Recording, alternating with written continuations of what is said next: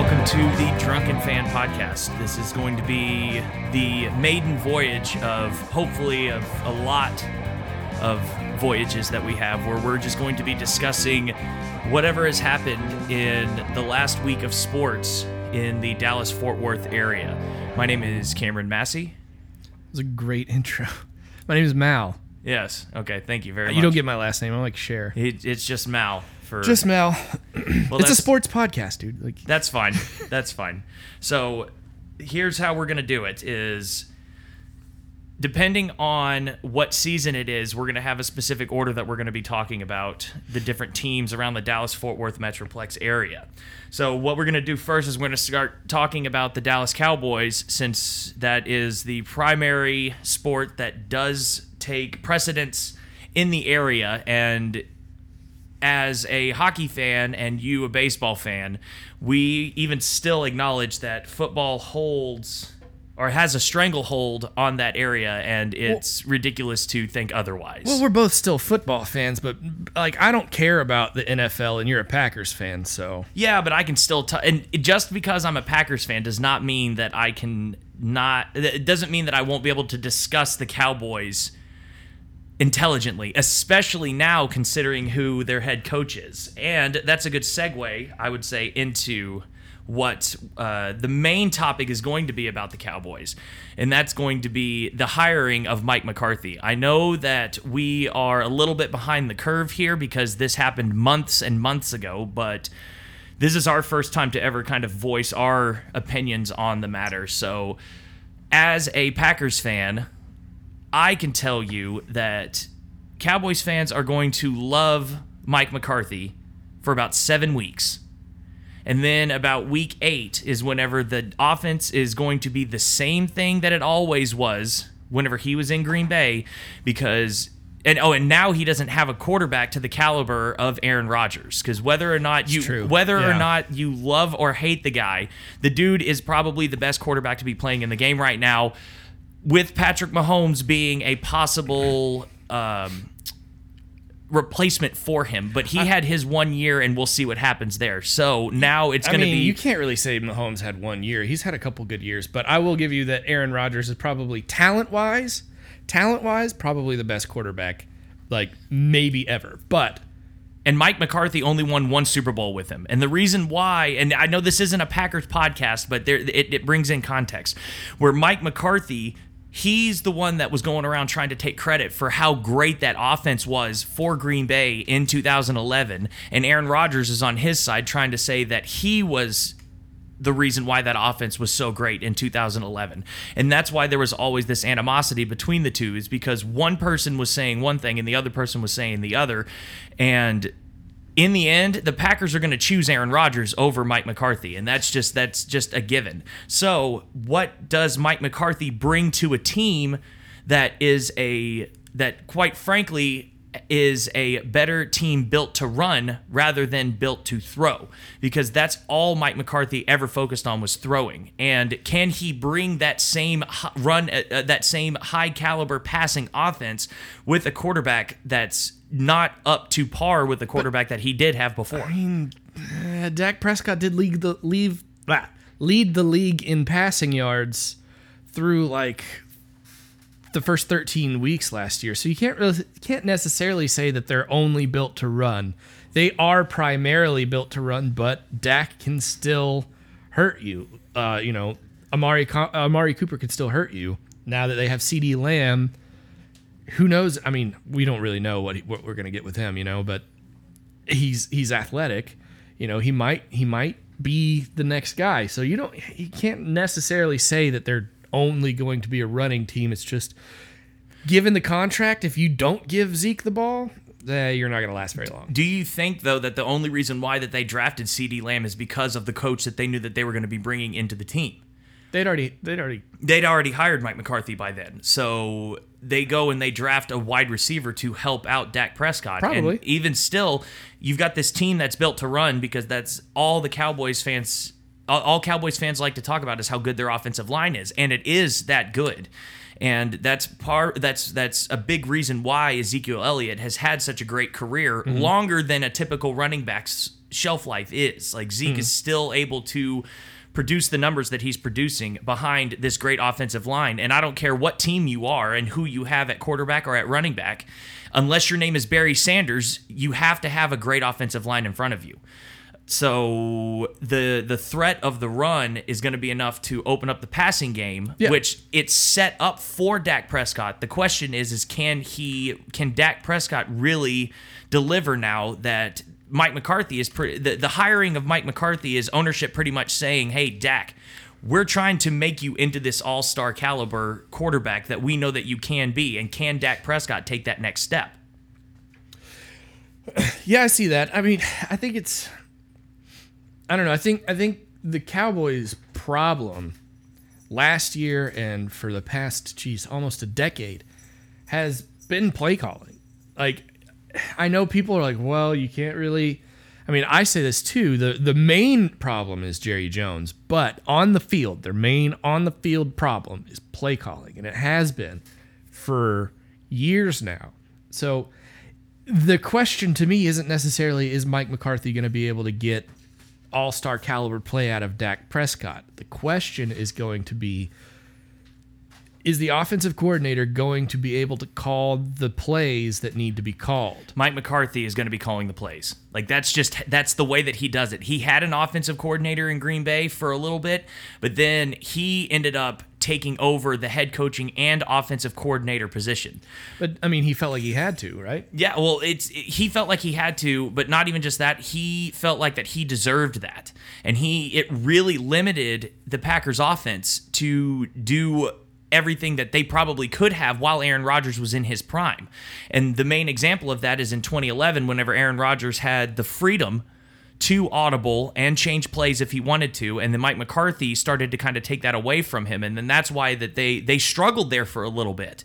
And and Packers fans all over the world were crying for Mike McCarthy to be fired. The difference between the Packers and the Cowboys is they actually fired their head coach. Like, they looked at something and was like, this is something that is not working. It has not worked since 2011. We need to move on. And they bring in Matt LaFleur, and a team that was very mediocre at best at wide receiver ended up making it to the NFC Championship game. And Aaron Rodgers had such a low career number-wise than he ever has had since he was a rookie. Not a rookie, but his first start, his first year at Green Bay, because they changed up everything and became a run first, and Aaron Jones really took over that offense, and Aaron Rodgers was just kind of there. Now, see, it ended up hurting them in the long run because they got demolished by the 49ers. But see, now the problem is that with Mike McCarthy is that he calls the same plays over and over and over again, and it works until it doesn't, and then the guy doesn't adapt. So you pretty much have Jason Garrett with a ring now. And you only have that ring because you could argue it was Aaron Rodgers, or it might have been Mike McCarthy, who knows, because now Aaron Rodgers is not really doing as well without Mike McCarthy. So who knows? Is it age or is it the coaching that changed things? And it doesn't matter. It's like Tom Brady going to Tampa isn't going to prove anything when Tampa sucks, because they're not going to be good. They're not going to be good. But anyway, and it's not going to prove anything because the Patriots went from Tom Brady to Cam Newton, and we'll have to wait and see how that one plays out in the regular season. You'll have to wait and see how that one plays out. But Tom Brady going to Tampa Bay is not going to work.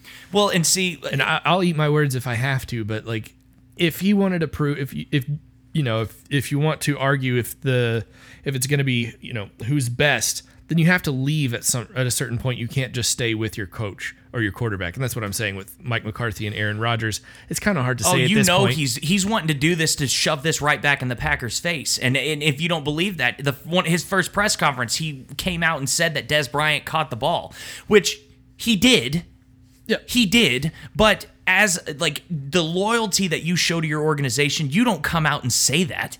But he felt slighted. He felt slighted by the Packers. Anymore. Well, but still, like the loyalty, they named a street after him in Green Bay, and you come out like you don't ever say that. Like you don't, whether it's true or not, you come up and you just be like, that was a great game, and I hate that it came down to the call on the field or whether it was a catch or no catch, but Mike McCarthy is really the primary storyline here, because really, other than drafting, CeeDee Lamb, whatever. like I said, like I just said I was trying to discuss it intelligently. I can't even name the receiver that they drafted, CeeDee Lamb. Other than that, this is the same team that's coming back from last year. Just the difference is no Jason Garrett. And that was always the problem. The defense is going to look a little different too. Well, we'll see what happens this year, because it's going to be really, really exciting to see where the Cowboys go, because it's that first year without Jason Garrett. This is all anybody ever wanted. New coach smell, and the Cowboys always overperform with new coach smell. They did it with Wade Phillips. They did it with Jason Garrett. They did it with Barry Switzer. They did it with Bill Parcells. They did it with Jimmy Johnson. Jimmy Johnson. No, that's right. They went 2-14 his first year or something, and right? then they won everything. Yeah, then they went. Yeah. But they did it with freaking Chan Gailey, Dave Campo. Like they just, the Cowboys are going to win 11, 12 games almost every time they have a new coach. It's like clockwork, but they just never fire their coach for some reason. So kind of going into the draft pick here is that the other real interesting thing that we can talk about is the wearing of number 88. Yeah, apparently now it's the Jerry Jones has come out and said that it's a tradition now for the best receiver basically to wear 88, which at this point Jerry Jones is just, he's going to Jerry Jones, but I always viewed it as 88 was not necessarily a tradition of best receivers, but receivers honoring the previous receiver who wore that number, like Drew Pearson, Michael Irvin, Des Bryant. And now it seems that's the timer. It seems that Jerry Jones has decided that the best receiver on the team wearing 88 is the tradition. So anyway, that's our time limit. Here's the way that I see that is I actually kind of like that idea. Number one, it's new. No other team does this. Like most teams view sacred numbers and tie it to individual players. Mm-hmm. And I'm not saying that this new thing is going to make everyone forget that Michael Irvin wore number 88. Like, of course, number 88 with the Cowboys is going to be synonymous with Michael Irvin, at least for now. Mm-hmm. But going forward, it's kind of like it's the opposite of retiring a number. It seems like that it's kind of like putting that C on a hockey player. Like, not necessarily, but like it's like the C is synonymous with someone in the NHL of the leader of the team. Like, it's if you're gonna blame someone for anything, if you want like a central focus player to blame something on, it's the player that wears the C. It's the captain. It's the leader. And this is a nice little change of pace. I don't see why this could hurt the organization at all. If anything, it's going to stand out, and it's going to be a point of pride now, where it's no longer like, oh, 88 is untouchable. Now it's like, if you're wearing 88, you're our guy, and we're telling the world this is our guy whenever it comes to the wide receiver group. And it's whether that puts a lot of pressure on someone or not is yet to be determined, but I think it could be nothing but a good thing. Like the reward far outweighs the risk. What's the risk? People being like, how could you do that? Like, how could you change things just to change them? And and that's not a good argument. If anything, this is changing things for the good, because now you're putting not just the quarterback in charge of the offense, but now you're kind of like having like a 1A and a 1B thing. Well, I mean, I agree, but when you say what's the risk is when you give it to somebody who hasn't come in and earned it necessarily. You're giving it to them out of the gate and saying, no, you're going to wear 88, which is what's happening with CeeDee Lamb. I don't have a problem if he comes out and he starts lighting the world on fire and they say, no, you're an 88, like, we're going to give it to you. You know what I mean? I don't have a problem with that, but we need to move on because we're already over our time. It's fine. We can still keep talking about this, and this will be something that'll be yet to be determined. With it, we're just purely speculating. But that's why I like this idea, because it's something new. Whether the kid has earned it or not is that doesn't mean shit, because Connor McDavid came in and they gave him the C almost immediately in Edmonton. Did he earn it? No, but has he earned it now? Yes, of course. Yeah, like ever since Sidney Crosby, it was the same thing. Sidney Crosby came up with the Penguins, and then the captain used to be like the veteran, the wily veteran of the team, and the one that's going to really show the leadership. Now it's not necessarily who's the veteran on the team; it's who's the best player. Because whenever Jamie Benn got the C on his sweater, that was in 2012 or 2013, 2014. Whenever he got the C, and he was still a young kid back then, and he has earned that spot going forward. But pretty much what that is saying is like, this is our guy moving forward. And that's kind of what the Cowboys are doing now. And I don't see why that would be such a bad thing. I'm not saying it's necessarily a bad thing. I'm just saying it's kind of risky. I like the idea. Yeah, of course. I like the idea of giving it to somebody who's earned it, but I don't know. Football seems to be more difficult to predict than hockey, like with somebody that's a home run, like Connor McDavid or, Sidney Crosby or guys like that. You know what I mean? Like, then giving them the C and then fine, whatever. That would be like drafting Sidney Crosby and being like, all right, you're wearing 99. Like, oh no, yeah, you see, like the 9s, like that's a different thing. Like, but I get what I like. The number is a different thing whenever it comes to, and so I get that, but I just like that the Cowboys are making this change. They're kind of saying like, well, we're going against the grain, and I'm always for that as long as it makes sense. And this sounds like it makes sense to me. Sure. Okay. So to end that out real quick, Cowboys prediction. I just do they make the playoffs or no? We're not going to get into the whole prediction. Yes, I do. And the only reason why I would say the same thing if this year, if Jason Garrett was the head coach, I would still say yes, because the talent on that team is astronomical. It's ridiculous. It's fucking insane how good this team should be. How many Pro Bowlers do you need? Dude, I know, and you finish 8-8 because you've got this. Your coaching was always with 88. You're so obsessed with 88. You're gonna finish 8-8. That's how much we love this number. If we don't have an 88 on the team, we're gonna finish. We're gonna make an 88 on this team. God damn it! I'm telling you, we are all 88s together, guys. So no prediction yet on a record, but they have to make the playoffs. Like, you make this move, bring in Mike McCarthy, who does have a ring. If he's Jason Garrett with a ring, at least he's got the ring, and that's one of the most important things. Is whether or not you have at least one Super Bowl win. Unless you're Brett Favre, then one Super Bowl win's not enough. But anyway, I digress. Whenever it comes to this head coach, I think that he's going to bring in enough spark, and I think the offense is going to be good enough that they're finally going to get over that hump, and they're going to finish with enough wins to win the NFC least and get into the playoffs. Well, how are you a mediocre team in the NFC East with all that talent? So yes, right now we're not making any predictions on wins and losses, but yes, I would definitely predict that they make the playoffs. They have to. Yeah. Okay. Speaking of playoffs, though, let's go ahead and switch on over to the Mavs. I've got some interesting things here before we get into stroking off Luka Doncic, which we absolutely should, because he has earned every single stroke of our hands, and we're going to be double fisting this dude for a long time. But too far. We'll be getting there in a second. Let's get to the first person that's ever really grabbed my heart, and we'll talk about Dirk possibly going to the Nets. What? Steve Nash was hired as the Nets head coach on September 3rd. Well, I knew that, and before he even received the offer, he knew that he was going to have some sort of role with the Nets organization going forward. And the first phone call that he made was to Dirk Nowitzki, because they were teammates in 1998. And they drafted Dirk, or they traded up to get Dirk, and then they signed Steve Nash as an unrestricted free agent from the Phoenix Suns. And until 2004, whenever Steve Nash went back there, they still maintained a really good friendship. And so Steve Nash calls up Dirk and says, hey, I'm going to be the head coach. I want you to be an assistant. Like, how insane would that be to be on the Brooklyn Nets and be playing for two first ballot Hall of Famers? Have Kyrie Irving and Kevin Durant.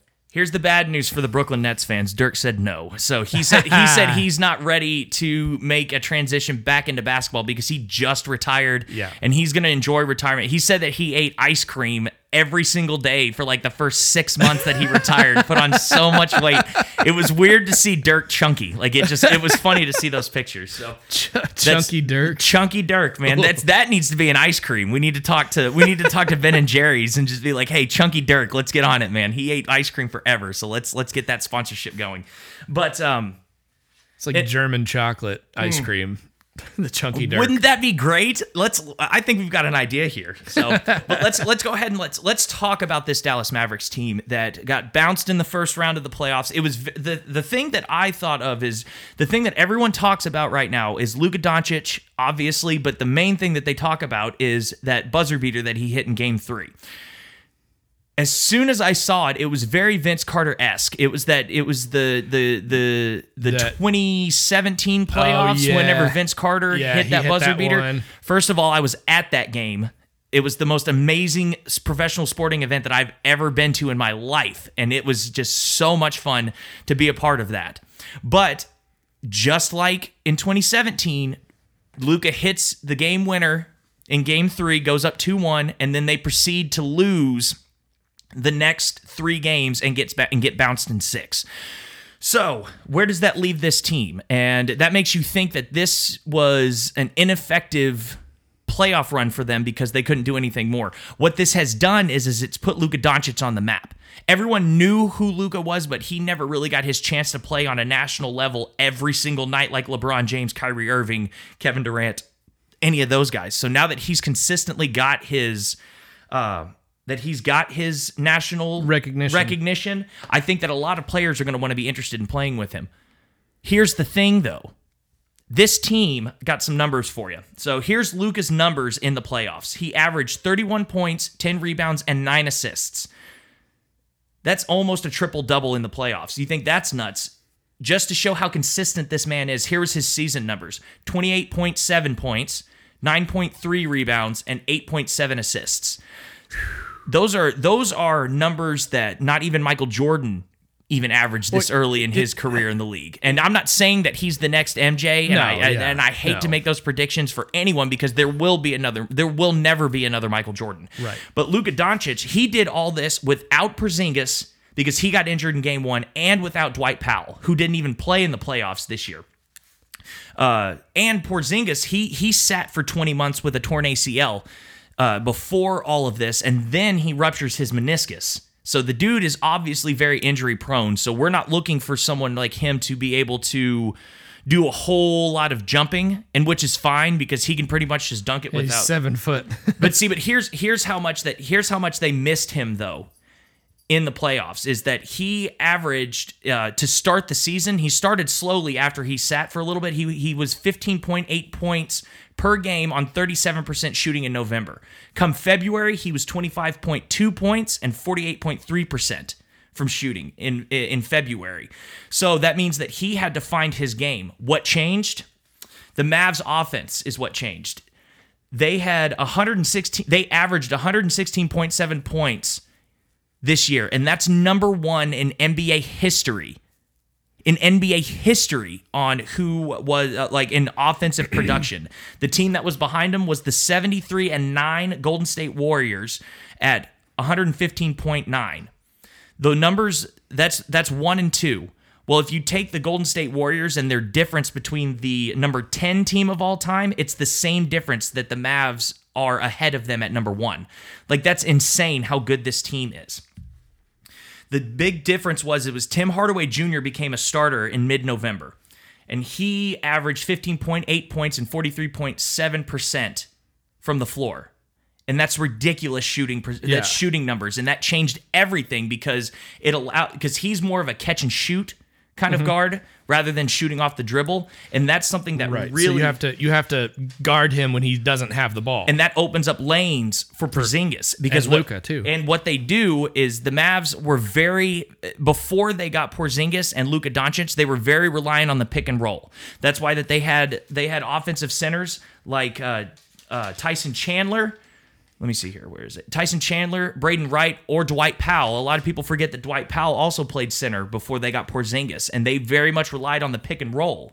Mm-hmm. But they now it opens up a lot more options for them, and Kristaps Porzingis can shoot more shots from the elbow as opposed to having to drive the lane and risk injuring his knee again because they do a lot of switching whenever they do picks now. So now the pick and roll is gone because if they're going to switch, then there's that mismatch with Porzingis.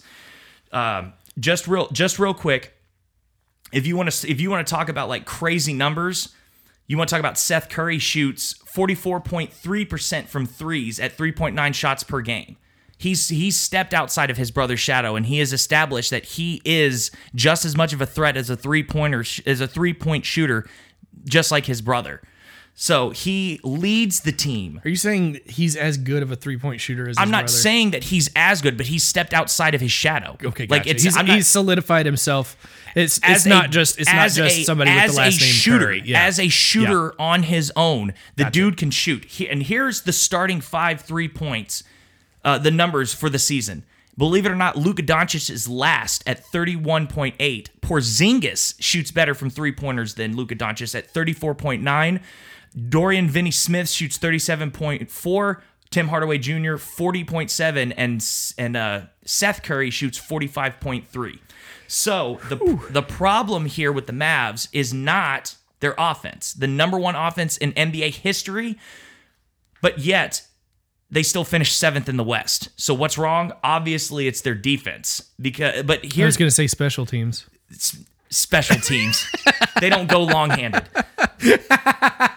So here are the potential free agents that the Mavs can sign, not this year, but next year, whenever there's a plethora of... You got Kawhi Leonard and LeBron James, Anthony Davis, all threats that would be good for the Mavs, but not necessarily... Like, I don't think that they really stand a chance to really land someone like that. Absolutely. So here are some that I would actually keep in mind, and I would be interested in really giving these guys a good look.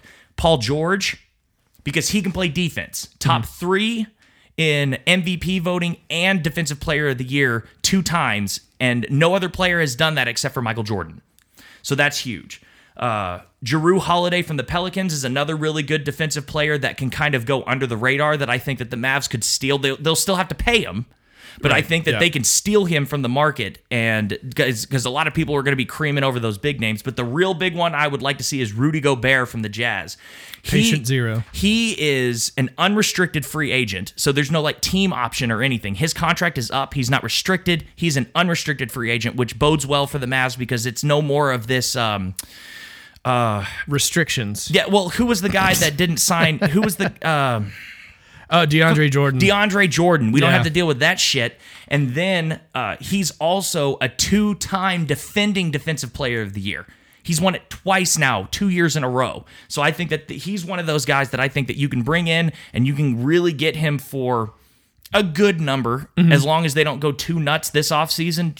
I wouldn't even try and sign too many big names. Just keep the team that you have together right now, because offensively they're killing it.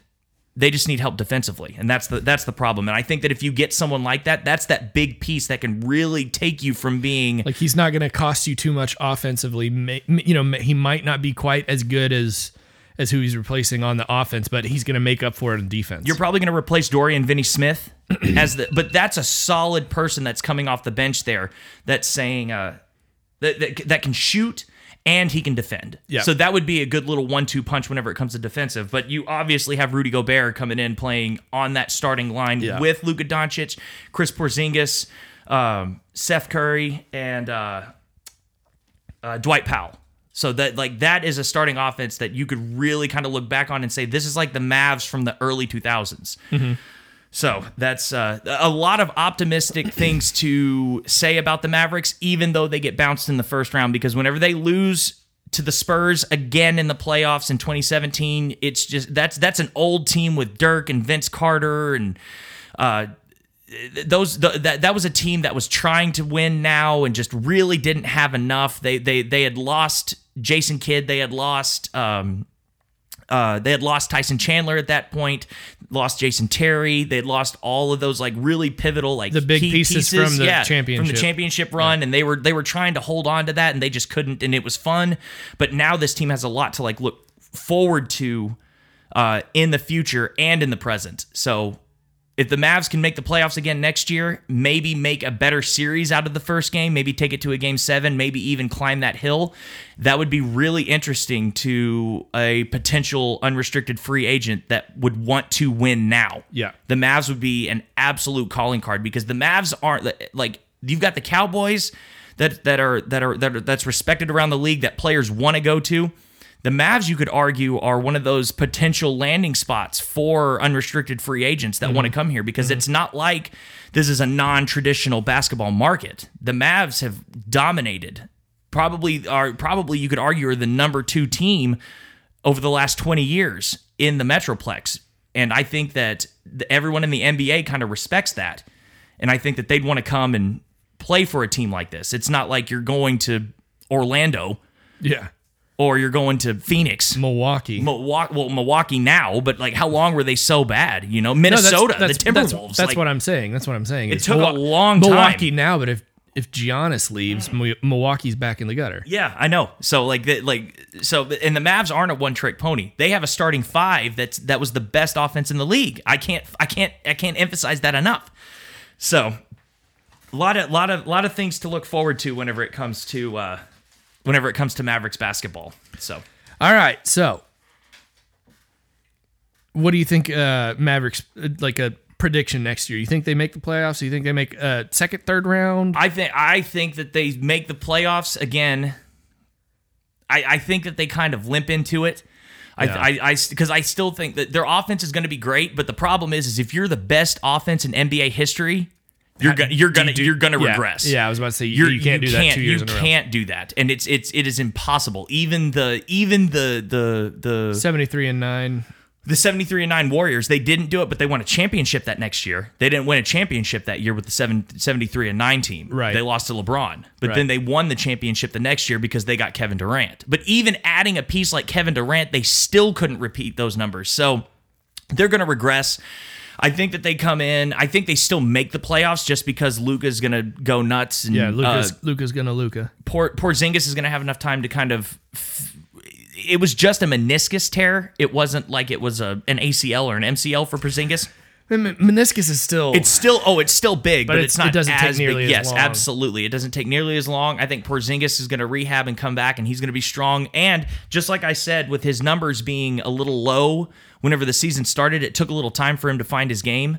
In February, he found it, and he just went nuts. And Rick Carlisle realized it too, and he had to change how he coached the team because he was used to the pick and roll offense. That was his bread and butter, and now it's not the thing anymore. So I think that they still make the playoffs. I think that they'll lose in the first round like last year, but as long as Luka can Luka, I think people are going to want to play with this guy. Yeah, I don't know as much about basketball as you do, but I do tend to watch the playoffs, and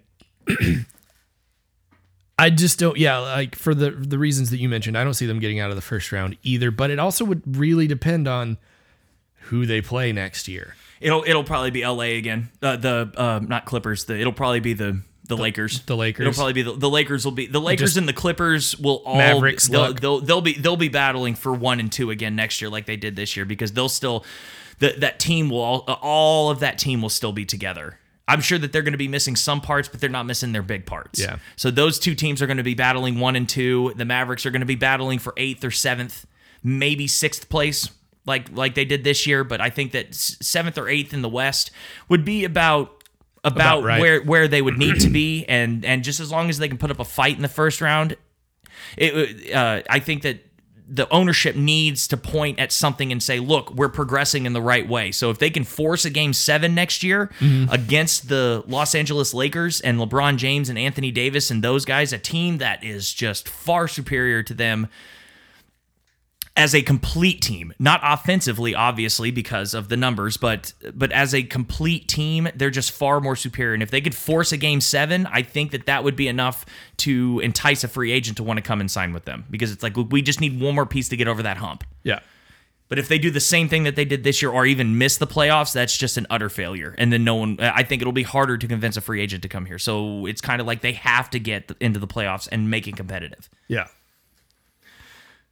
So, I know that a lot of sports talk radio out in the Dallas-Fort Worth Metroplex loves to talk about football, and they'll talk about the Rangers, they'll talk about the Mavs, every now and then they'll talk about the Stars, but one thing that no one ever really seems to talk about is FC Dallas. Nobody cares. And the reason why is because a lot of people feel the same way that my co-host feels about soccer, is how nobody cares. Terrible soccer is. But as an avid hockey fan, I see a lot of similarities between soccer and hockey. The two kind of go hand in hand together whenever it comes to how scoring is done, the amount of scoring, Whenever it comes to assists, they have secondary assists, and no other sport has that except for hockey. Toughness.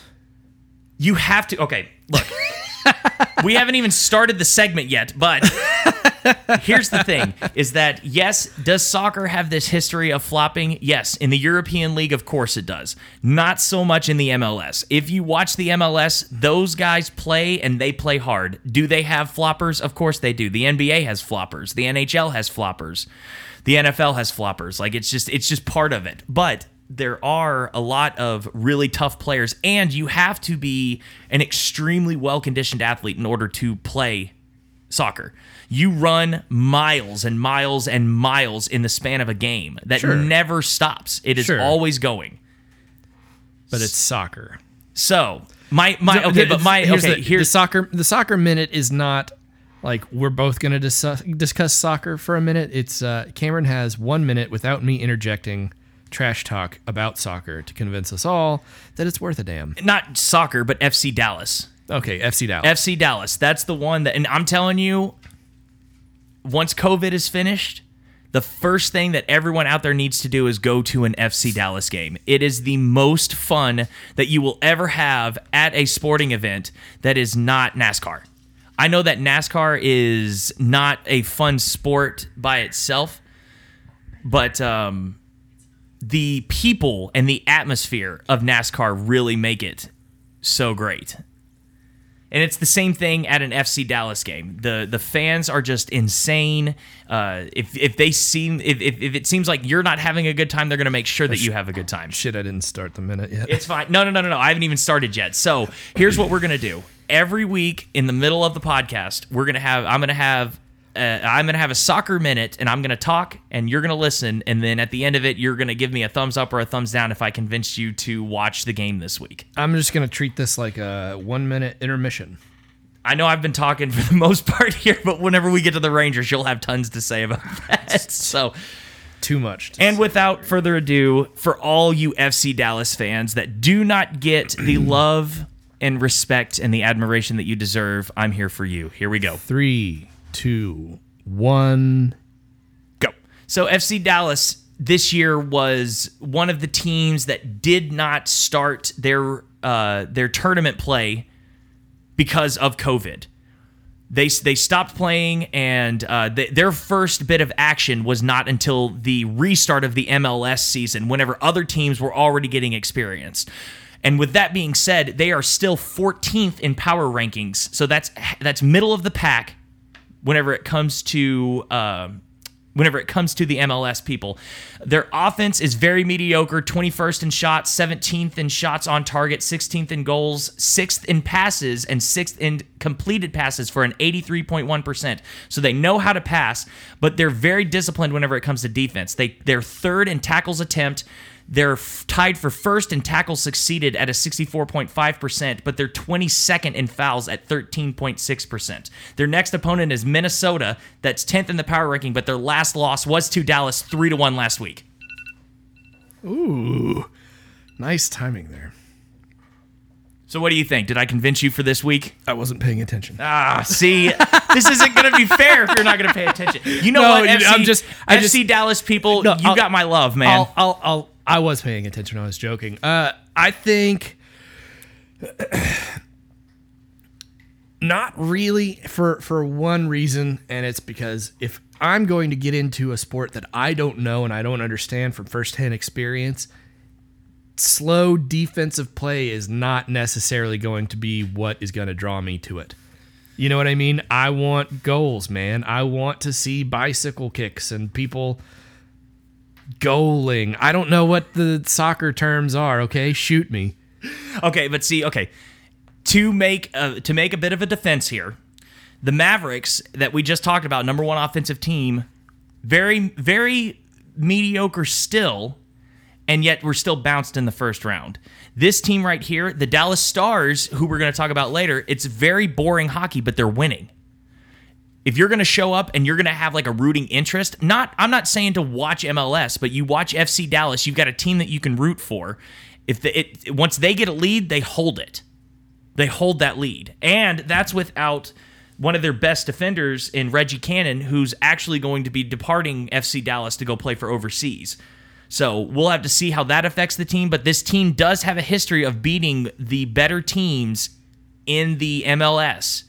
They're just kind of trying to find their game whenever everyone else still had a chance to go play in it was like a Gold Cup tournament or something like that, and FC Dallas opted out against it because of the COVID thing. So once they start getting their feet underneath them and they play that good hard style defense, who knows where this team can go. Defense wins championships, and that's really why you're in this that's why you're in the business of playing sports in the first place. So we will see, and we will be doing this every single week. I will be talking about FC Dallas, have 1 minute to do it, and so you never gave me an answer, though. Did I convince you to watch the game this week against Minnesota? Yeah, I said no. Oh, did you? Oh, okay. Well, FC Dallas, folks, I'm here for you, buddy. So, are you going to watch the game against Minnesota? I'm going to find a way to find out how to watch it, because I need if I want to talk about it, I need to watch it, aren't I?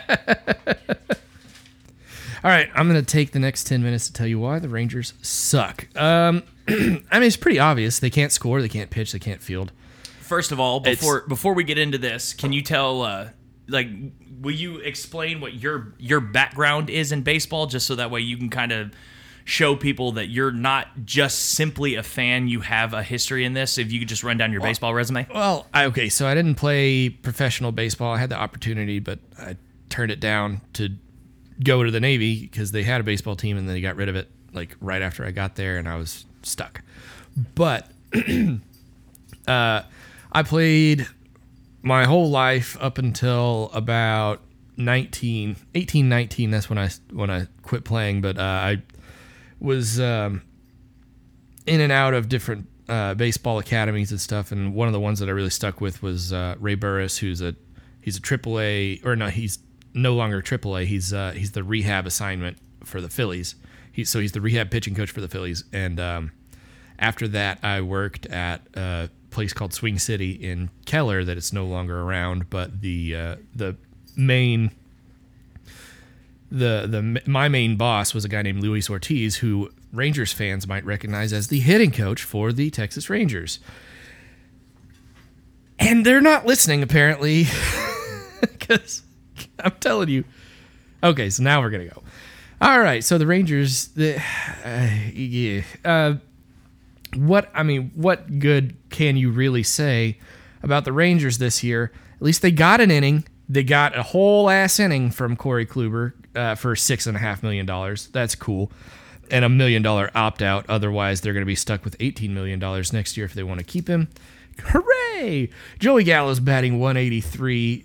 Elvis Andrus batting 174. Those are two guys that you expect to be able to produce because they have supposedly proven themselves. Elvis Andrus, I don't know what's going on with him. 2 years ago, he was batting 300. You know, he was the one bright spot on the offense, and now he can't hit the ball. You've got a lot of younger players coming up, Leody Taveras and Eli White and Nick Solak and Trevino and guys like that. They're coming up and they're playing pretty well. So there's a little bit of hope for the future, especially with Luis Ortiz. He's really, really good at explaining his hitting philosophy and really good at getting that out of people. I mean, there's a reason why he went so high in the Dodgers organization as a hitting coach. Might not have been the Dodgers, but he worked his way up as a hitting coach. When I worked for him, he had just signed as the roving hitting instructor for the Rangers minor league organization. So some of these guys he's seen before, you know, and basically his hitting philosophy when it comes to hitting is he's trying to get you in that sweet spot of power and contact. And the way that he does that is the way he always explained it is your legs are like your power delivery system, or your power generators, and your hands are the delivery system. And so if you're getting tight between your legs and your hands, your legs are supposed to be tight, your hands aren't, right? If you're getting tight between that, you're losing power and you're probably going to lose contact as well. So what do you think the problem is? Why do you think that if he's this successful hitting coach, obviously because he's worked his way up and he's earned his keep here, like what is it about? What do you think it is that the players aren't listening to?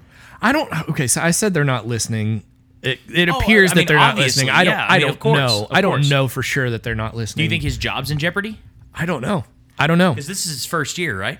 Second. This is his second year? Second year. So you said 2 years ago Elvis was hitting 300. And now ever since Luis took over. He was hitting well last year too. He was in the high twos last year. Do you think that the COVID is I know that everyone's dealing with that shit right now. But I would say the biggest thing right now is taking COVID out of the equation. I know that I just said it, but take that because they're all struggling with that. Right, but I would say right now that the biggest thing that is probably affecting the Rangers is, and we've gone round and round about this, it's the shift. And it's that if you look at the Rangers, they're very lefty heavy. They have a lot of left-handed batters, right? And a lot of those guys get the shift put on them. And I don't know if it's a strategic thing. I'm not going to get into the philosophy behind whether you should bunt or not into the shift or to beat the shift, but I think that's a huge thing that the Rangers as an organization are struggling to find an answer for. And most people in baseball are struggling to find an answer for the shift. Most left-handed hitters, the value of a left-handed hitter in baseball has gone way down because people in general it's to the point where it's a compliment to a left-handed hitter if you're not putting the shift on him, because most people are putting the shift on. Whereas with right-handed hitters, you don't put a shift on unless they pull the ball a lot, right? So I think it's the shift and the state of baseball as it is right now, and you've got some of the most progressive coaches in the league. I mean, with Luis and Chris Woodward, and I'm drawing a blank on their pitching coach's name, but you have some progressive coaches. I think that right now as an organization, you weren't built for the league to make the changes that it did. You weren't built for the shift to become a thing. You know, these other teams that are having success, like your Oakland and others, these other teams, they're more, granted, they're more small ball, which I personally like, but and Oakland's always been that way. Oakland's always been that way, but look at them this year. They're killing it. They're killing it. You know, and the National League teams, you don't really see a whole lot of. Well, the National League as a whole is nothing but small ball. Like not necessarily, but it is in the later innings. Yes, whenever you have to start getting it. Yeah, yeah, absolutely. Yeah. You in the National League, you have to do small ball to even finish the game. In the major leagues, in the American League, you don't. Well, do you think that that's another reason why the American League, especially the Rangers this year, are struggling so much, is because they don't have as much experience with the small ball? Because it's kind of turning the American League into more of a National League whenever it comes to the amount of small ball that they have to deal with. Well, so I would say yes and no, but let me look at where I know yes and no is my favorite answer for anything. Do I want steak? Well, yes and no. Just go. Anyway. Okay, I'm sorry. No, I made a face. That's my bad. No, but I mean, you look at Chris Woodward. He came from the Dodgers. You know, he came from the National League. He's not completely inexperienced when it comes to small ball, and most people aren't, because the American League really is the only place in baseball that doesn't have a big emphasis on small ball. You college, high school, little leagues even, the way that you generate runs is not with power, because you're talking about either, 20-year-olds who haven't found their power yet, or 18-year-olds who don't have it, or kids who don't have it. You know what I mean? So you're going to score runs by getting somebody on base and manufacturing situations. But that's just because the players that with whom you played, they are not a Joey Gallo. They're not an Elvis Andrus. Right. Yeah. I bet you anything, Joey Gallo, Elvis Andrus, Rougned Odor, any of those, Willie Calhoun, any of the Senshu Chu, all those guys, whenever they were on their high school teams or their select teams whenever they were young, it was just all about power with them because they could probably get up there. And of course, I'm just speculating here, but they would get up there and they just rocket the ball just because they're throwing 78-mile-an-hour beach ball fastballs at them. They're going to go whack, gone. Well, so what I'm saying is you would think that, and it's not like nobody ever hits home runs in high school, and clearly they hit home runs in college. But when I'm saying they haven't discovered their power yet, or they don't have it yet, I'm talking about like just the physical, like muscular formation that happens between high school and being a full-grown man. First of all, and then second of all, there is a technique. The quality to of coaches also come into that as well. Yes, like I was about to say there is a technique to it that a lot of coaches don't know how to teach, and that's what I was talking about with Luis Ortiz. He's really good at finding that balance, right? So, so he's good at finding that balance. So he's good at teaching that. The problem, I think, really boils down to you've got, maybe it's the philosophy of the organization or what, but they seem committed to, we brought guys like Joey Gallo in to hit dingers. And I mean, granted it was the coach before, but Jeff Bannister even said that, like, we didn't bring Joey Gallo in to bunt. And you know what? Hey, cool. I understand not wanting to let the shift take away your baseball identity, but it would appear, granted my baseball experience stops before professional baseball, but I have a lot of experience. You had a tryout with the Tigers though, didn't you? Yeah, but I have a lot of experience with people who have played professional baseball. I mean, I worked with a lot of them, you know, and it seems like there is an emphasis on prioritizing who you want to be as a baseball player over winning the game. That's what it seems like from an outside looking in, and I don't think that's necessarily the problem with the Rangers in like specifically, but it seems like in general, you've got a lot of people who came up saying, this is how you win baseball games. This is how you win baseball games. This is how you win baseball games. And that's changing. And it seems like there are some players, some leagues that are behind the curve. Now, I'm not saying that the Rangers are never going to figure out how to win with the shift. I'm saying what I see right now is between the talent that they have on the field and the talent that they have in the dugout as far as coaches, and clearly John Daniels. I am a John Daniels apologist. I like him. He brought the best Rangers team we've ever seen to town. So I like John Daniels. A lot of people give Nolan Ryan the credit for that. I don't. With the talent that you have and the coaches that you have and the organization that you have, the only explanation I can find for why the Rangers aren't winning is that they are behind the curve when it comes to figuring out things like sabermetrics and the shift. And because without sabermetrics, you don't have the shift. So without like Billy Beane and guys like that, you don't have the shift. Because you don't have the numbers to support moving the players over like that. You know what I mean? Like, you don't have that that basis from which to make the decision that we need to take the shortstop and put him over on the right side of the field, over on the first base side. Okay, but I've read countless articles. I don't have numbers in front of me, but I've read countless articles that says that the shift isn't really working anyway. So it just seems like that the shift works on specific players. Or it seems like that Joey Gallo, like if you were to just take Joey Gallo, like if you want to see if the shift works and you look at Joey Gallo's numbers, as a microcosm, it's an overwhelming yes. It's why wouldn't we just put that guy there forever? Okay, and see, here's the thing though, is that because we've discussed this.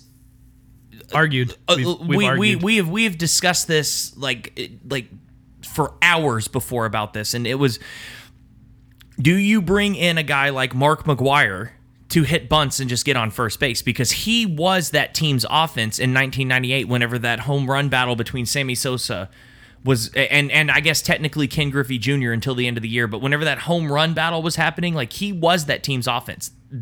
Sammy Sosa and the Cubs, they made the playoffs.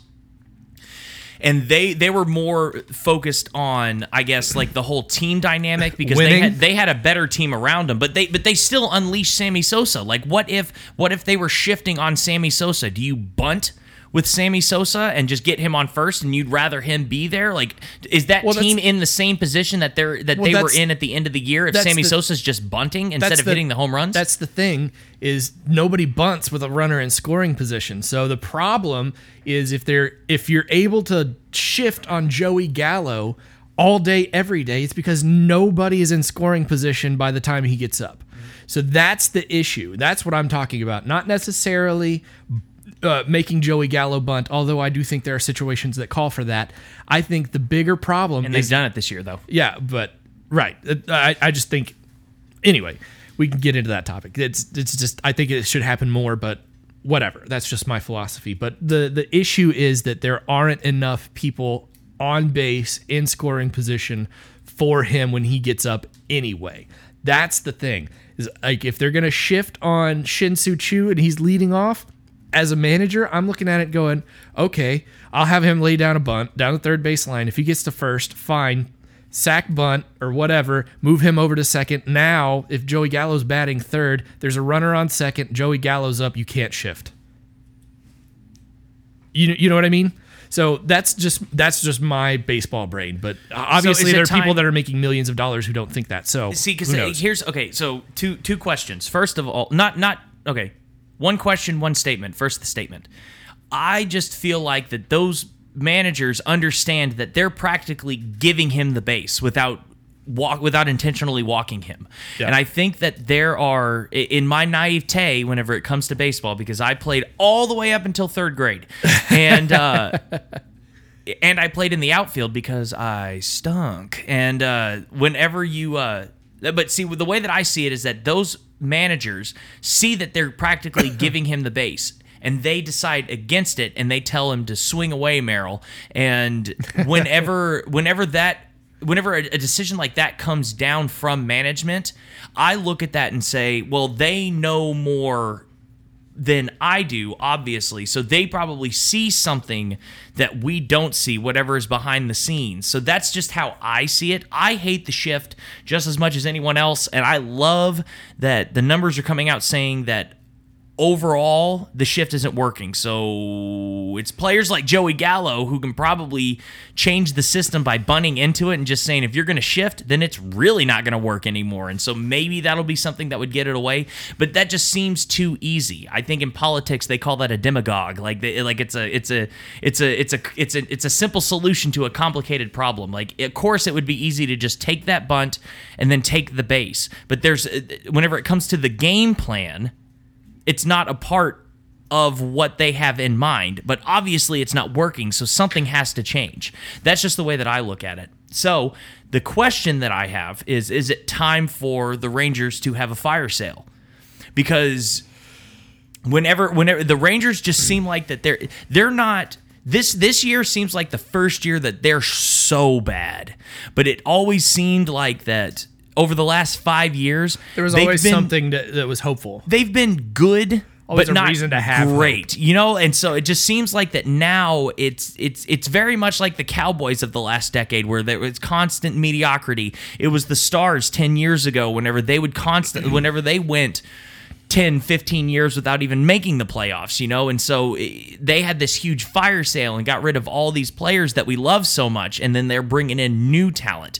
Is it that time for the Rangers, or is it too soon to make that prediction because this season is kind of shrouded in the COVID cloud? Well, that's the thing, is the Rangers do have a lot of young talent that is coming up, like Trevino, Tavares, White, Solak, Kobe Allard, if you want to talk about even pitching talent. Like they have young talent that's coming up. What it seems like is you see a lot of Rangers fans that see guys like Ruben from the Padres. He had a couple grand slams on us. I'm drawing a blank on his name. Fernando Tatis Jr.? Fernando Tatis Jr. I was thinking Ruben Mateo Jr. We're Ranger. Okay, first of all, we're not going to dive into that. We've already talked about the Rangers ad nauseum, but yes, Fernando Tatis Jr. Fernando Tatis Jr. I'm saying, like, it seems like a lot of baseball fans are seeing that guy's success and saying, well, why aren't the Rangers giving our younger guys a chance? And it's like, if we had that guy, absolutely he'd be playing. Are you kidding? We don't have that guy. We don't. We have some young talent. We have some guys that could be solid players, even maybe some stars, but they're not at that level yet. Speaking of stars, good segue there. So Rangers the final thing is we'll do Rangers predictions here for the rest of the season, and then we'll move on to a team that knows how to win. I hate you. Go ahead. So my Rangers prediction. Where do they stand right now? I believe they are last in the standings in the AL West. Let me double. Yep, they're last in the AL West. They're 11 and a half games back behind Oakland. So I don't see that changing. Just to be honest with you, I don't see that changing with the people. They got rid of some solid pieces that were helping them win games. And, at this point, rightly so, like, what are you doing holding on to Todd Frazier and Mike Minor? They're helping you win games. Chirinos. Yeah, Chirinos. They're helping you win games, sure, but you're not going to win a championship this year. These are guys that are, all of them, in the point in the career where they belong on teams they can help win now. And get what you can for them and let them go play somewhere else. So... To answer your question, I don't see the Rangers moving up at all. I see them finishing dead last in the West. At this point, I see them. Where do you see? I see them losing 40 games out of a 60-game season. Where do you see them in 5 years, though? If they have all this young talent, I know that baseball is one of those weird sports where it's not like the NFL or the NBA where it's so hard to predict a high draft. But if they have all this talent, eventually you got to think that they're going to move on from Elvis Andrus. Eventually you got to think that they're going to move on from Rougned Odor and Joey Gallo, because those are going to be the guys that are fun to watch right now. But in the end, is their legacy? Well, right now, all three of the guys that you named are painful to watch. I know, but see, they're the only ones that are drawing any kind of publicity whenever it comes to the Rangers, because no one else is doing anything. Solak's doing really well. I know, but no one, he's doing well, but he's not. But you're not going to win games with Solak. People look at Joey Gallo and Elvis Andrus and those guys. Those are your core that you need to win with. If you had 25 Solaks, you might be winning games. But I get what you're saying. Real quick. 5 years. Do you see them getting better or worse? Just one answer. Better or worse?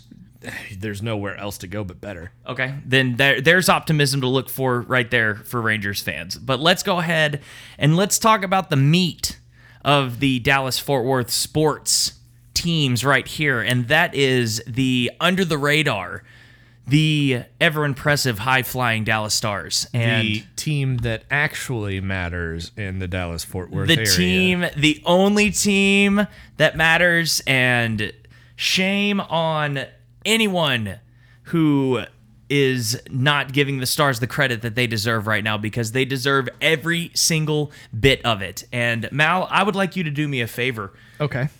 Will you pull up the text message that I sent you? Hang on. During the are you already doing it? No, I wasn't, but I will. Pull up that text message that I sent you during Game 7. So, while he's looking up all that, let's just kind of give like a quick little recap here. The Stars came into the bubble on a 6-game losing streak. Lost to Vegas after having a 3-0 lead in the first period. They ended up losing 5-3 to that team. They lost to Colorado 4-0 whenever they had Pablo Francouz, their backup, before Philip Grubauer was even injured. They lost to them 4-0. Then they came back and beat the struggling Blues 2-1 in overtime after not even scoring a goal until the final minute of the third period, whenever they had Ben Bishop pulled and the net was empty. And then they ended up scoring and winning they ended up winning in a shootout. Not a lot of optimism going into the series with Calgary. And it started rough. They lost games 1 and 2, and then came back with a vengeance and have not looked back since. Until Michael Hutchinson came in for Colorado in Game 5 and Game 6, and then Game 7 rolls around. And the Stars score early, go up 1-0. Then less than a minute later, the Colorado scores it, makes it 1-1. This is important here. I want to emphasize this. Colorado scores early after the goal, makes it 1-1, and then Alexiak has a turnover, makes it 2-1 in the first period, and then this is the text message that I sent you.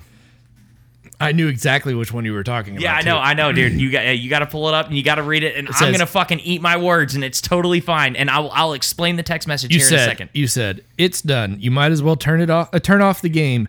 They get a lead, lose it in less than a minute and a half, and then a turnover in their own zone leads to an Avs goal. This team will forever be mediocre as long as Ben and Seguin are in charge. I'm fucking sick and tired of getting my hopes up for nothing. I would have rather they gotten swept. Here's the thing. You go back to 2015, 2016, whenever it was the high-flying Dallas Stars that'll beat you 7-6 every fucking night of the week. Number 1 team in the Western Conference. Game 7 in the second round of the playoffs, the Stars get spanked 7-1 by St. Louis. Flashback to last year. They take a step. They end up winning Game 5 and go up. They end up winning Game 5 and going up, or they end up winning.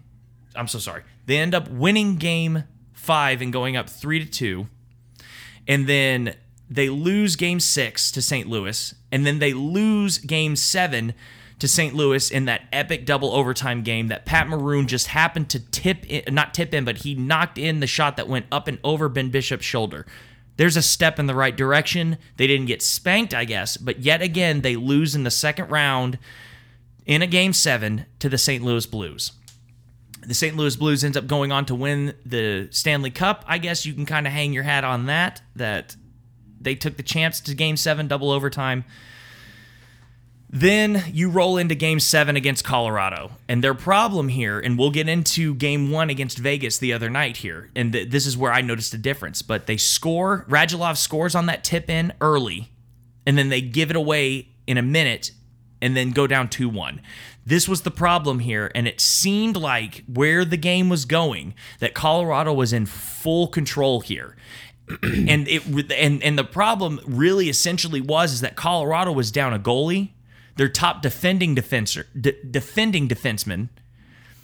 And so it seemed like that Colorado, everything was like scripted too perfectly for Colorado in order to go into this game and really truly lose it. And Dallas just still has yet to.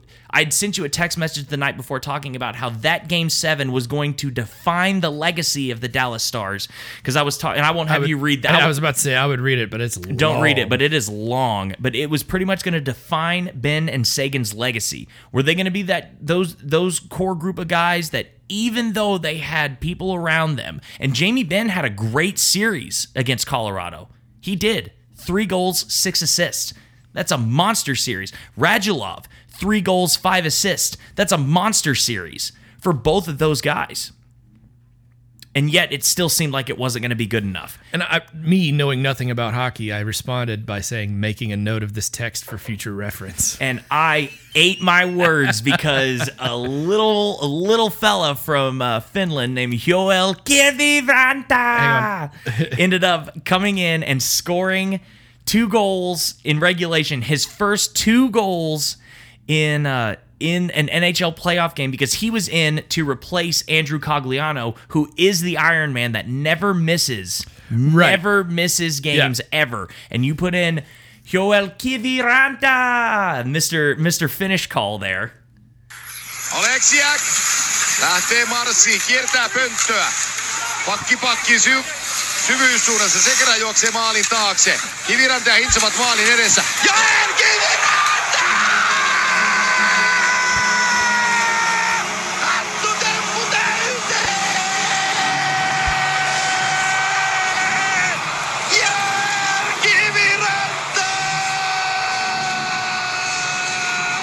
I don't know how you don't hear that and your heart doesn't get all warm and fuzzy inside but from now on, that's how I'm going to refer to that guy. So comes in, does something that no one has done since Wayne Gretzky has done since he did it to Toronto. Yes, Toronto, you have to deal with this a little more, but he did it to Toronto in a Game 7 in 92-93. And that's huge. And no one else has done that since then, and he's only the 5th player in NHL history to do it, the first rookie to ever do it. What are you talking about? I'm sorry, scoring a hat trick in a Game 7 in the playoffs. Yeah.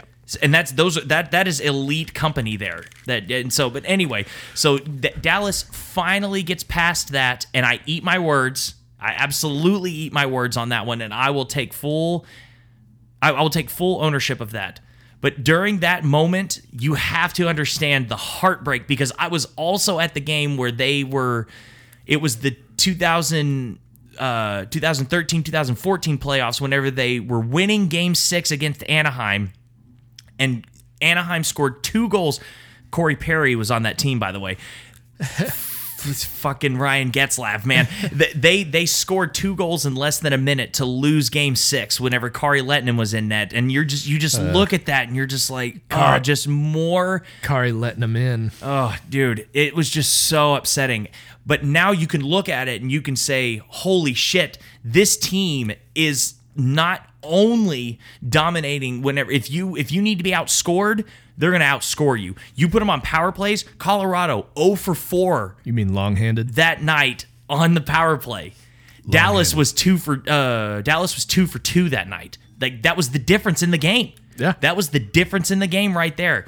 And so flash forward a little bit, they make their first trip to the Western Conference Finals since 2008, whenever they got just shellacked by the Detroit Red Wings, who ended up winning back-to-back Stanley Cups that year, and so it was hard to beat that Detroit team with Steve Yzerman and all that. No one was going to beat that fucking team. But the Stars make their first ever appearance, and they did not disappoint. And so whenever here's some notes that I have here, is that one of the things that the announcers were saying the other day against Vegas is that Jamie Benn was moved to the 4th line, and that was kind of like an insult, and Jamie Benn was the person that was kind of being punished for not playing well. But as I just mentioned, Jamie Benn had 3 goals and 6 assists against the Colorado in the entire series. If you're not going to have Andrew Cogliano on that FCC line, dubbed by Razor perfectly because they shut you down, but if Cogliano is not going to be a part of that, who else would you rather be a part of that line? Of course you're going to throw in Jamie Benn, and Jamie Benn came out in that first period and really took that role to heart.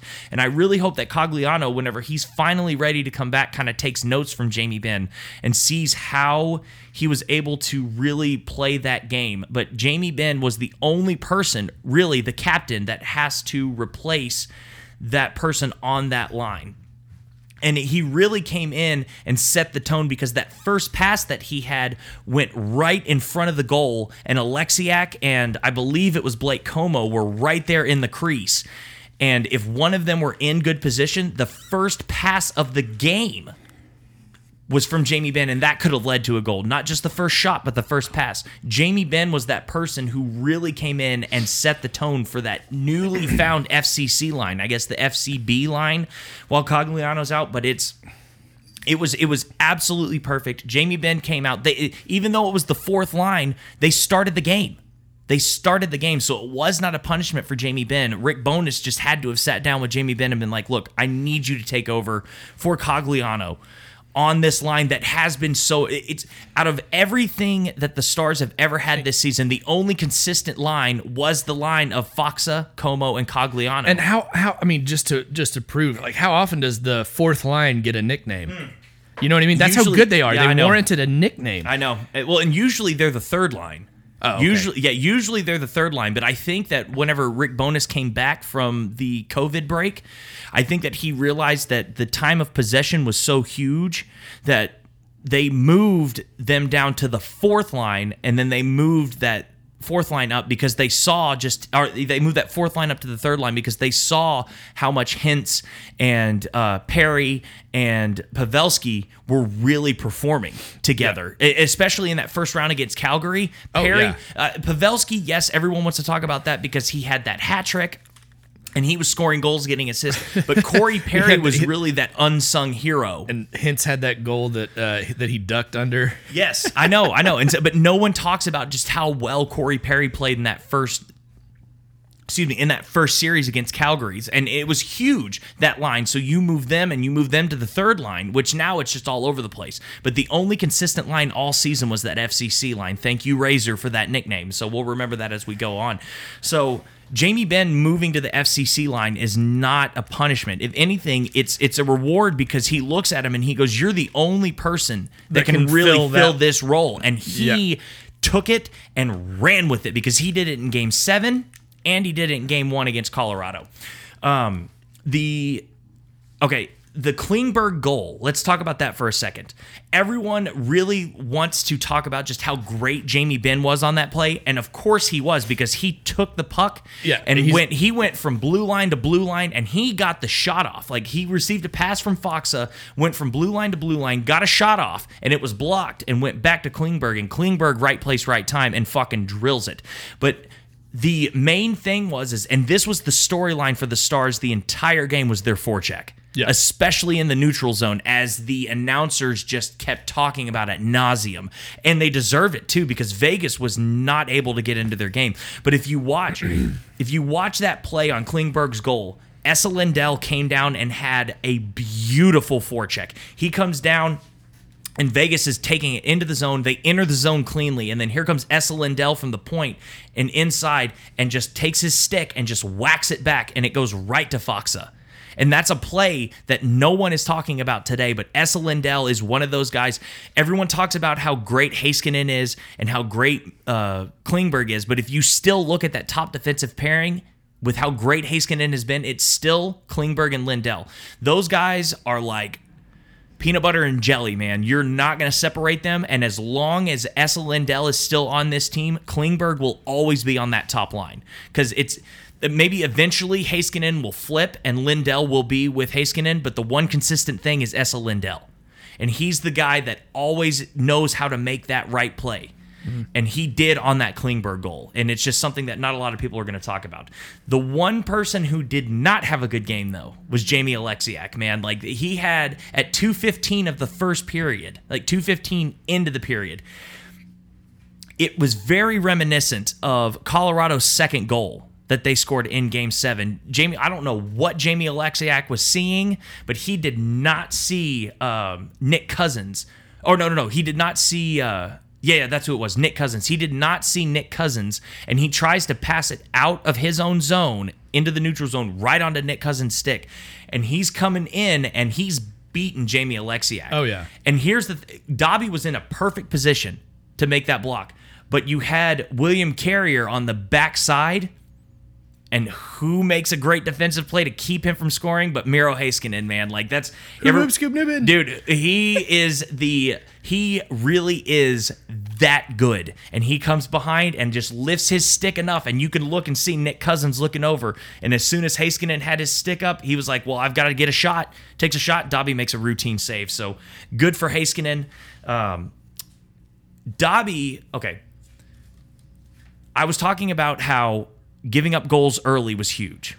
Yeah. Especially that first shift after a goal. Oh, yeah. The most important shift. Yeah. Oh, yeah. Anton Khudobin makes this save on... Who was it? On Riley Smith, where... If you look during the Colorado series, a lot of the goals that they scored, Anton Khudobin just kind of sprawls out like this, and you can tell Khudobin is one of those very big personality kind of guys. Yeah. Where and if he doesn't know where it is, he acts like he doesn't know where it is. He sprawls. He talks about just making himself big, and he just goes like this, and it's funny to see the goal go in whenever he goes like this. He just goes like, it goes by him, and he looks, and he just is like, shoulder shrugs.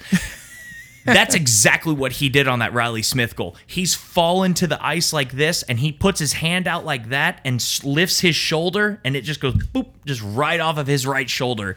And that was maybe a minute and 10 seconds after Klingberg's goal. That was the difference in this game, is that they kept them from going back down and evening up the series, and that was that first shift after that quick goal. And who does Riley Smith beat to get into that position? Jamie Alexiak.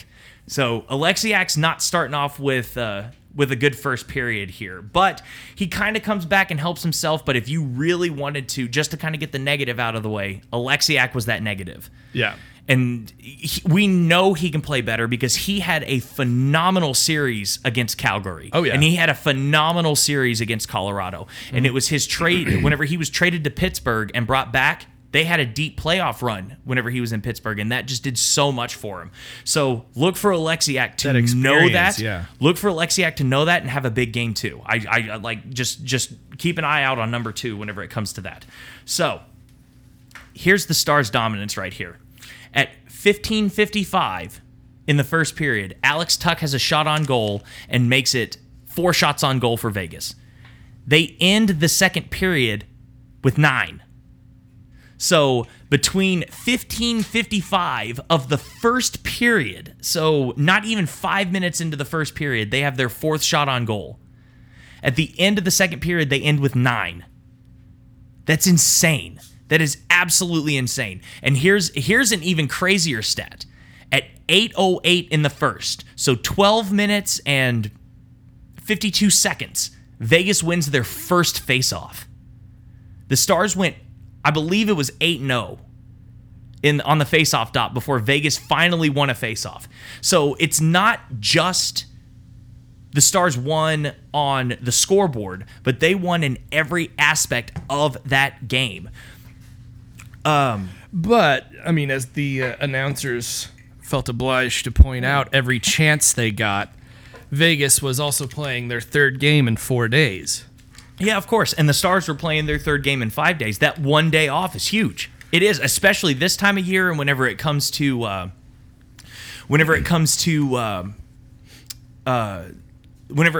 how much each game means. That's why you can go through. If you were to go through every game with a fine-tooth comb like this in the regular season, you would be exhausted.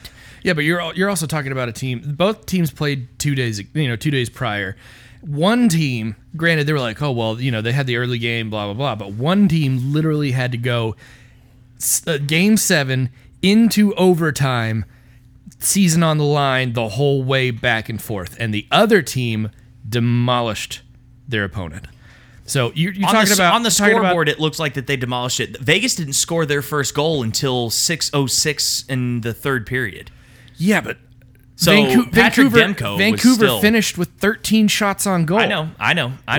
What is that other than demolishing them? I know. And Vegas, and see, that's another thing, is that I have a note here that says that Vegas averaged 39 shots on goal in the second round. And in the second period against the Stars in game 1, they didn't get their first shot on goal until 11:22 in the second. So it's like, I get that Vegas would be tired, but that's not tired, man. That is just domination. And that's what I'm talking about. As soon as the 3rd period ended, Pete DeBoer just boom was already in the locker room. Like as soon as and he came out and he said that they deserved what they got in the 3rd period. Pete DeBoer was a coach that I wanted the Stars to get so badly, because that guy tells it how it is and has worked with Joe Pavelski before in the past. Like it would and every single team that he has coached, here's a stat for your ass. Every single team that he has coached in his first year has taken him to the Western Conference Finals or further. My ass will accept so that could you imagine like what he could do with the Stars? And I get why Jim Nill wouldn't do it, because of everything that happened with Jim Montgomery early in the season. You don't want them to have to learn a 3rd coaches. Right. And you knew Pete DeBoer wasn't going to be available in this offseason. You knew he was going to get signed.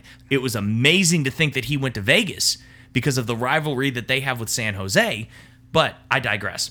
Speaking of Joe Pavelski, he's a player that you need to keep an eye on this whole season, because Joe Pavelski has 14 playoff games against Vegas in their 3 years in the league, and he has 8 points. The Stars need him. They need Joe Pavelski to have a big series like he did in Calgary. I know that that's asking a hell of a lot from someone who probably is only here to really be like a piece of the puzzle, not the whole piece. But this is one of those series where it's like, Joe, we need you to find that gear, this man. is what you brought him in for. Absolutely. And This is what you wanna brought look him in at- for. Well, see, you want to look at the series against Calgary. He did his job. Corey Perry did his job. Corey Perry's probably earned himself a 2-year deal at the end of this season. I don't know if it's going to be with Dallas, but he's shown that. with that somebody. with someone. Someone's going to give it. They're not going to give him a 5-6 year deal, but I'm sure they'll probably give him a 2-year deal worth about $3-4 million, and that's what he wants right now. And he'll finish his season, or he'll finish his career that way. Maybe it'll be with Dallas. I think I'll be okay with that as long as it's something cheap. But the Stars have a lot of young talent right now that they don't have to worry about paying that. So. One thing that I do want to bring up is that at 15:04 in the second, Seguin had a slap shot in the slot.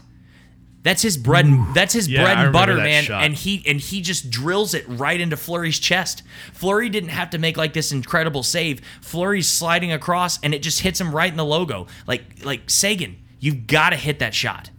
Like if we're paying you all this money, and he just got rewarded this last offseason with a deal, and he took a hometown discount, and I truly believe that he only took that discount because he didn't want to make more money than Jamie Benn, because Jamie Benn signed a contract 2-3 years prior, and it was before the market inflated as much as it did. So Seguin could have gotten a lot more money, and I think that him and Jamie Benn have such a good but a good relationship. Rapport. Well, they have such a good relationship now. They established a good rapport and have this great relationship that I don't think that he wanted to make more than the captain. But even still, they're paying him a lot of money. You got to sink that shot. That could have been the game, man. So you've got to watch for Seguin, and if he's going to get more opportunities like that, he's got to drill them. Because if not, this is good. Like, this is going to be a quick series. Because they won 1-0. You're not going to blank this team every night. You're going to have to score 3-4 goals in order to beat this team consistently. If you got to beat them 3 more times. One last couple of things that I want to mention here about the game here is that the Stars. I don't know if you saw this stat. 651 hits this postseason is the most in the NHL. So they took Vegas's game, and instead of being all tentative, and they took it back to them. Did you see John Klingberg's hit? Oh, dude. Oh, my God. And Kiviranta went right at Mark Stone and knocked him out of the game for a little bit. Fucking little bitty Kiviranta. Like, they knocked his ass. He knocked Mark Stone out of the game for a little bit. Like, they're taking their game and just shoving it right back in their face. And they're like, we're not going to be bullied by you. Making it look mean. This is without Ryan Reeves, though. Yeah. So look for Vegas to come back and be even more physical whenever Ryan Reeves comes back. I'm going to look at this, and I think Vegas comes back and takes Game 2. And I honestly think that Vegas wins this series. I think that the Stars have done an amazing job, and they have just shattered all expectations. Did they beat Colorado because of injuries? Yes, but unapologetically so. If Colorado was healthy, I don't think that the Stars It's win not like that they series. set out to injure those guys. No, of course not. And it wasn't like they did it on purpose. This is hockey. Shit happens, man. Like people are injured. The Stars are just lucky right now that none of Ben Bishop, first of all, and Dobby, with the exception of Game 1, he's been a little leaky lately. And so his save percentage before last night was .909. Very mediocre, not good. The Stars have had to bail him out a whole lot. Could you imagine if Ben Bishop, the entire Colorado series? Dude, I know. And so, but with all that being said, even though Anton Khudobin saw very few shots on goal in those first 2 periods, the shots that he did see were legit shots. Yeah. It wasn't like he had to make little nothing saves. Towards the third period, believe it or not, they're taking any shot. They were easy. His third period, super easy. Any goalie that's worth his salt could make those saves. No one was in front of him. Vegas was just up there just being like, we're just going to fucking throw shots on net. And whenever they did it, Dobby was there and he made the saves. But those first 2 periods, the few shots that they did get on goal were quality shots. And they were really good. And who else didn't have an easy night was Marc-Andre Fleury. He gave up the first shot on net, but all the rest of the saves... Fleury. Yes, Fleury. Yes. Whenever he had an amazing game. Obviously, you only give up one goal. It's great, but the Stars were down there. They were getting shots. It was the first shot on goal. I know. Too. So you really think about it. Like, other than that, dude had an amazing game. Fleury did his job, man. Yeah. Fleury's night was not easy. Dobby's night was not easy. So a couple of cool little stats that I want to bring out here is that Dallas and Colorado was the 6th highest scoring series in playoff history. Wow. Yes. I didn't know that. I know. Isn't that fucking crazy? Dickinson, even though on paper he did not have a good game, he was the unsung hero of that game that night. He was the one that was everywhere, making hits, getting passes, forechecking. He was that guy in the neutral zone that was not letting Vegas beat him. It was almost like Dickinson knew that in game 2 he was going to have to face Ryan Reeves and it wasn't going to be this easy, and they weren't going to let this opportunity slip by him. So if Dickinson keeps playing the same way that he played in game 1, look for him to score a lot of goals this series. One thing that I cannot stand in hockey is that if you ice the puck, you cannot change players. Yeah, dude. Okay, yeah. And I hate that the announcer said this. I hate that because now it makes it seem like that I'm the one that I'm just piggybacking off of this. I have been saying this for years. If you have a pulled goalie and you ice the puck, you shouldn't be allowed to put the goalie in net. You ice the puck, you can't change. Sorry, your net's empty. If we win this draw, goal, it's on. It's done. You can't change any of the other players. Why do you get to put the goalie back in? That's bullshit. So, Gary Bettman, I know you're listening. Get on that. And then finally, one last thing that I do want to say is, how good was Antoine Roussel for Vancouver in that series against Vegas? Like, he's one of those guys that in Dallas, we love Antoine Roussel. He's one of those players that would really just get in your ass and not ever relinquish that. Like, he is that piece of shit that you fucking hate to hate. There's nothing about him that Corey Perry, dude, before Corey Perry. Oh my god, dude. For us, at least. He really was. And whenever you don't pay him that money. You don't. He got like 4 years, $25 million. Like, and he on that team was third line at best. And so you don't give him that money. You have to let him walk. But he has been everything that Vancouver has wanted him to be and more. If it wasn't for Roussel and Patrick and Thatcher Demko, obviously, but if it wasn't for Roussel, that series doesn't go to Game 7. And I think that Vancouver is set up for a long time, and I think that they're going to give Roussel more money whenever his contract is up here soon, and he has deserved it and earned every penny of it, and I'm so happy for Antoine Roussel. I really wish that Vancouver would have found a way to beat Vegas, because number one, Vegas scares the shit out of me, because they are that good, and number two, it would have been great to see how Antoine Roussel would have brought his Roussel-ness to his former teammates. That would have been fun to watch. But I'm very happy for Antoine Roussel, and he's about to get paid fat, and he deserves it. So, are you? That's your spin on the Stars. That's my spin for the Stars on Game 1. Game 2 is obviously going to be tomorrow night, and then Game 1 of the Eastern Conference Finals is tonight. So we're by the time we release this, it'll probably be Game 2 of the Stars tonight, and the Eastern Conference Game 1 will have happened already. Yes, more than likely. Well, Game 1 for the Eastern Conference Finals, it starts in 4 minutes. But who knows? So that'll be a series in and of itself. But I still think Tampa takes that one, and I think Vegas takes the series from the Stars in 6. In 6, okay. I think Vegas takes it in 6. I think that the Stars did what they needed to do, and first of all, there's no shame in losing to this team, because I think that everyone's going to lose to this team, because I think Vegas is the Stanley Cup champs. Can the Stars beat Vegas? They proved it last night that they can. So this is going to be a hard-fought series. I don't see this being a series where people get blown out. I think that this is going to be a very rough and tough blue-collar series that somehow, some way ends in like 2-1. Like, the Stars are going to make Vegas beat them physically. Mm-hmm. And they can. And they probably will.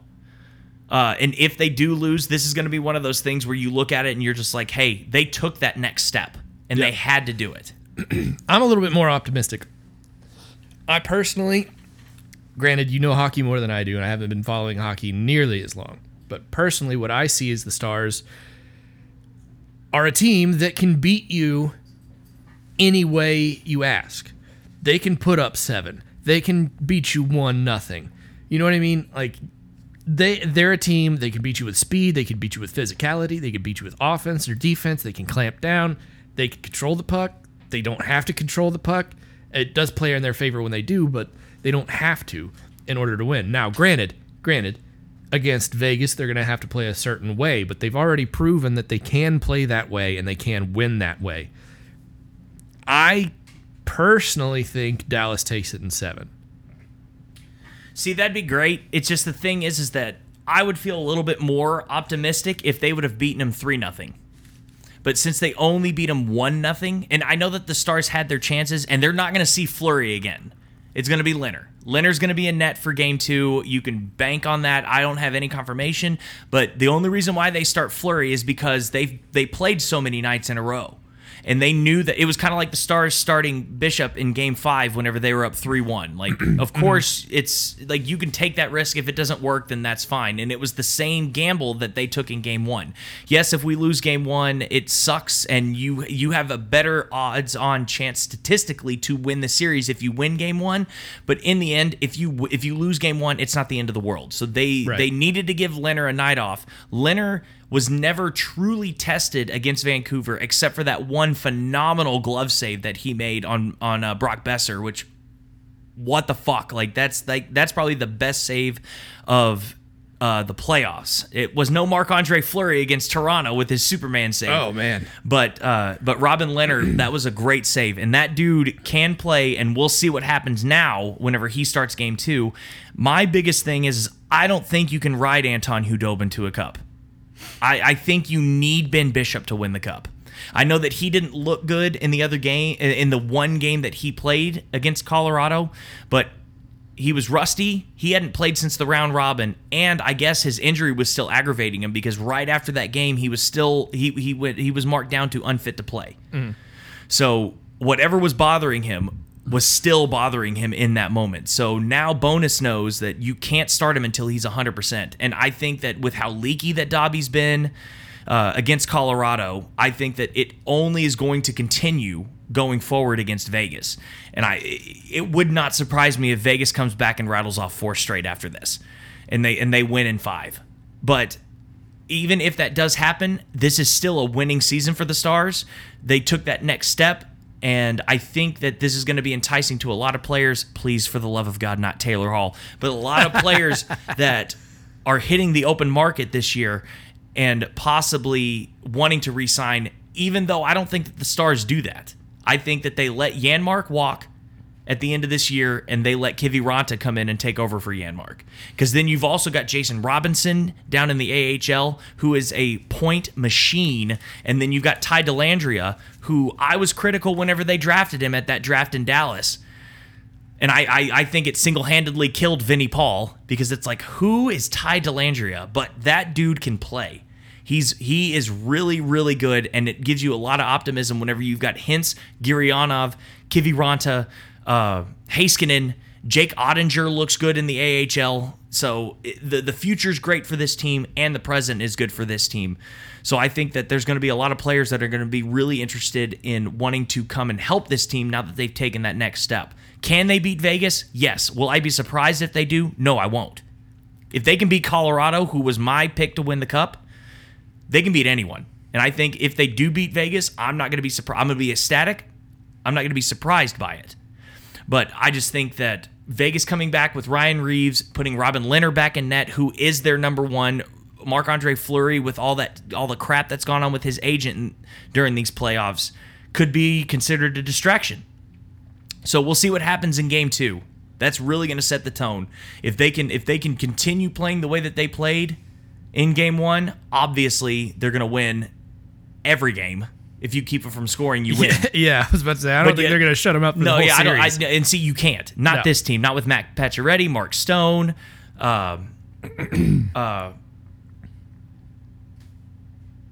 Yeah. Yeah, Riley Smith, all those guys. I don't know why I just gapped on the players here, but like that team is built to win and win a lot and win physically. And now that Ryan Reeves is coming back, we'll see what happens.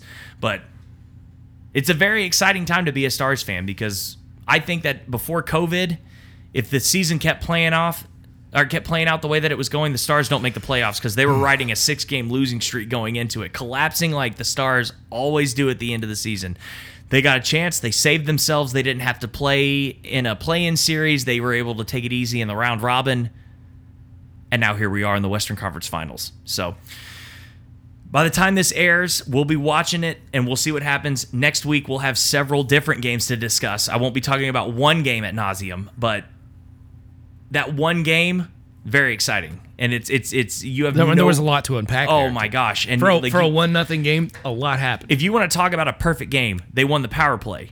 They won the face-off battle. They won the hitting battle. They won the goal-scoring battle. They won everything. If you want to look at a perfect hockey game, that was it. Is it boring to win 1-0? Yes, but we don't give a shit. As long as they're winning, that's all that matters.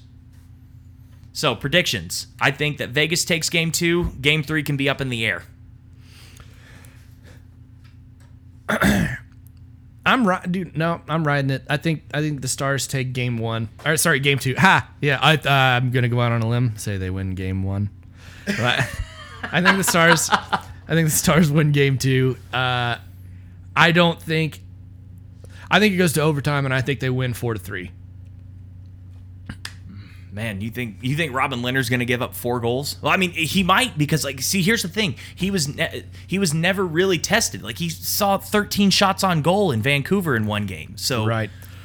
And Vancouver doesn't have the guys like we've rattled off. I know. They don't have Ben, Sagan, Hintz, Pavelski, Heiskanen. They've got Quinn Hughes. They've got Elias Peterson. They've got Brock Besser. They've got players, man. They're just young. They're just young. Yeah, they got They're players, really young team. But I mean, they don't have Skorionov, dude. Oh my God, you did it! You did it! I'll take it though, man. I don't think Vancouver has the same amount of speed from their offensive weapons as Dallas does. And it's weird to say that about Dallas because before the season, there was not on paper you would look at it and be like, how are they not scoring more goals? They were the only team that was worse than them with offensive goals per game was Detroit. And Detroit won 12 games all year. So you look at this team and how they're playing in the postseason. This is how you thought that they would play during the regular season. It just took them time. And I think that the COVID thing helped so much because Rick Bowness had all that time to kind of look and say, here's where we need to change. Yeah. And it looks like it worked. Yeah. So far. Yeah. So far. It's looking like it's working just fine.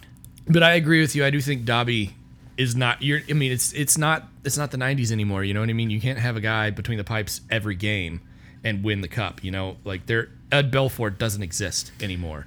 So you have to if they want to win the series, they're going to have to get they're going to have to get Ben Bishop. I mean, he's going to have to be healthy. I know they can't control that, but he's going to have to be healthy for them to win the series. And it's hard. It's just so hard to think when you throw him into a series because are you going to go up 3-1 on Vegas? I don't think so, man. I think you're going to trade blows here. And if he's healthy, I think you go Game 2. Oh man, I don't.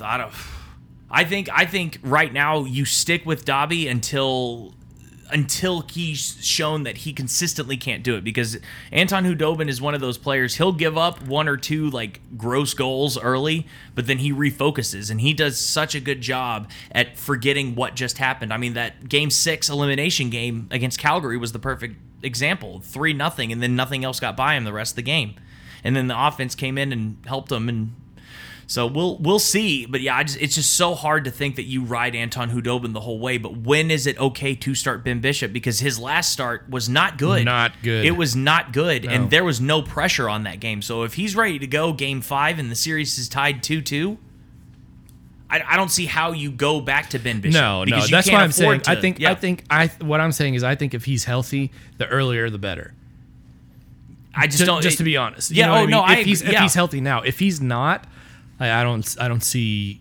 Well, I don't see you getting past the Vegas, but I also don't see a time for him to be past game 3. I don't think there's a time for you to put him in. Yeah, it's just all gonna. First of all, Bishop has to be fit to play. That's the first thing, and for all intents and purposes, right now, Bishop is not one of those players. But right now, this is one of those things where it's a good problem to have. We have 2 amazing goalies. Who's more amazing? And then we'll go with them. So right now, it's not like when we had Lettinen and Niemi. Yes. Oh my God, dude. Ben Bishop's mask looks better than those 2 did. His glow in the dark mask is amazing. So with that, we'll wrap up the Stars talk with as exciting as it is. We'll wrap it up. I think Game 2 is going to be that pivotal game. If the Stars can take Game 2, go up 2-0, then I think the Stars take the series. The problem is I don't think that they do. I think that they lose to Vegas, and I think Vegas gets back to their overly physical ways with Ryan Reeves with the history that they have with Ryan Reeves as an organization whenever he was in St. Louis. I just think that Ryan Reeves comes in, finds a spark. You put Leonard back in the pipes. That ignites a spark because he is clearly the number one. Regardless whether he was tested or not, he's clearly the number one, and I think the team as a whole in Vegas plays better with Leonard and net. So it'll all just depend on who takes the series, who takes Game 2, and that might be your indication on who takes the series and how it looks. If it's close and it goes to overtime and one team wins and the other one doesn't, then it's up in the air, and then it's going to be the series that I think it's going to be. It's going to be back and forth and trading games and stuff like that. But if one team comes out and dominates, then we've got something completely different to talk about next week. Yeah. And this episode went a little bit longer than I think it'll normally go, strictly because how often do you have a team in the Western Conference Finals? That and like, we're not normally going to be in a situation where we have 4 teams who are either about to play or have recently played or are still playing. And what else do we have to talk about right now? Because, right. And we didn't even touch college football. No, we haven't. Because we don't even know what's going on with that. Well, I mean, the only take you need for for TCU is that they should have fired Patterson when it came out that he said the N-word, but we're going to gloss over that. We'll talk about that later on, and yeah, that'll be we'll touch on that next week. We'll touch on that next week. Well, maybe not Gary Patterson and the N-word, but college football. We'll talk about college football. Well, first week is this week. So yes, it is. So we will actually have stuff to talk about because with COVID and everything. I know that's low hanging fruit, but who knows what it's going to look like until we actually see it on the field. And once it's done and it happens, then we can kind of assess from there. So, but with all that being said, I think that this is a good time to kind of hit stopping point on episode numeral uno of The Drunken Fan. Be sure to tune in, watch FC Dallas this week, and be sure to root for the Stars because this is a very exciting time. Who knows whenever we're going to be able to get like this again. Maybe 2008 was a long fucking time ago. And now they're in the same position that they were then, and it's just as exciting. So enjoy this moment, whether they move on or not. This is just still fun to be a fan. The Mavs are looking really good. The Cowboys, there's reasons to be optimistic.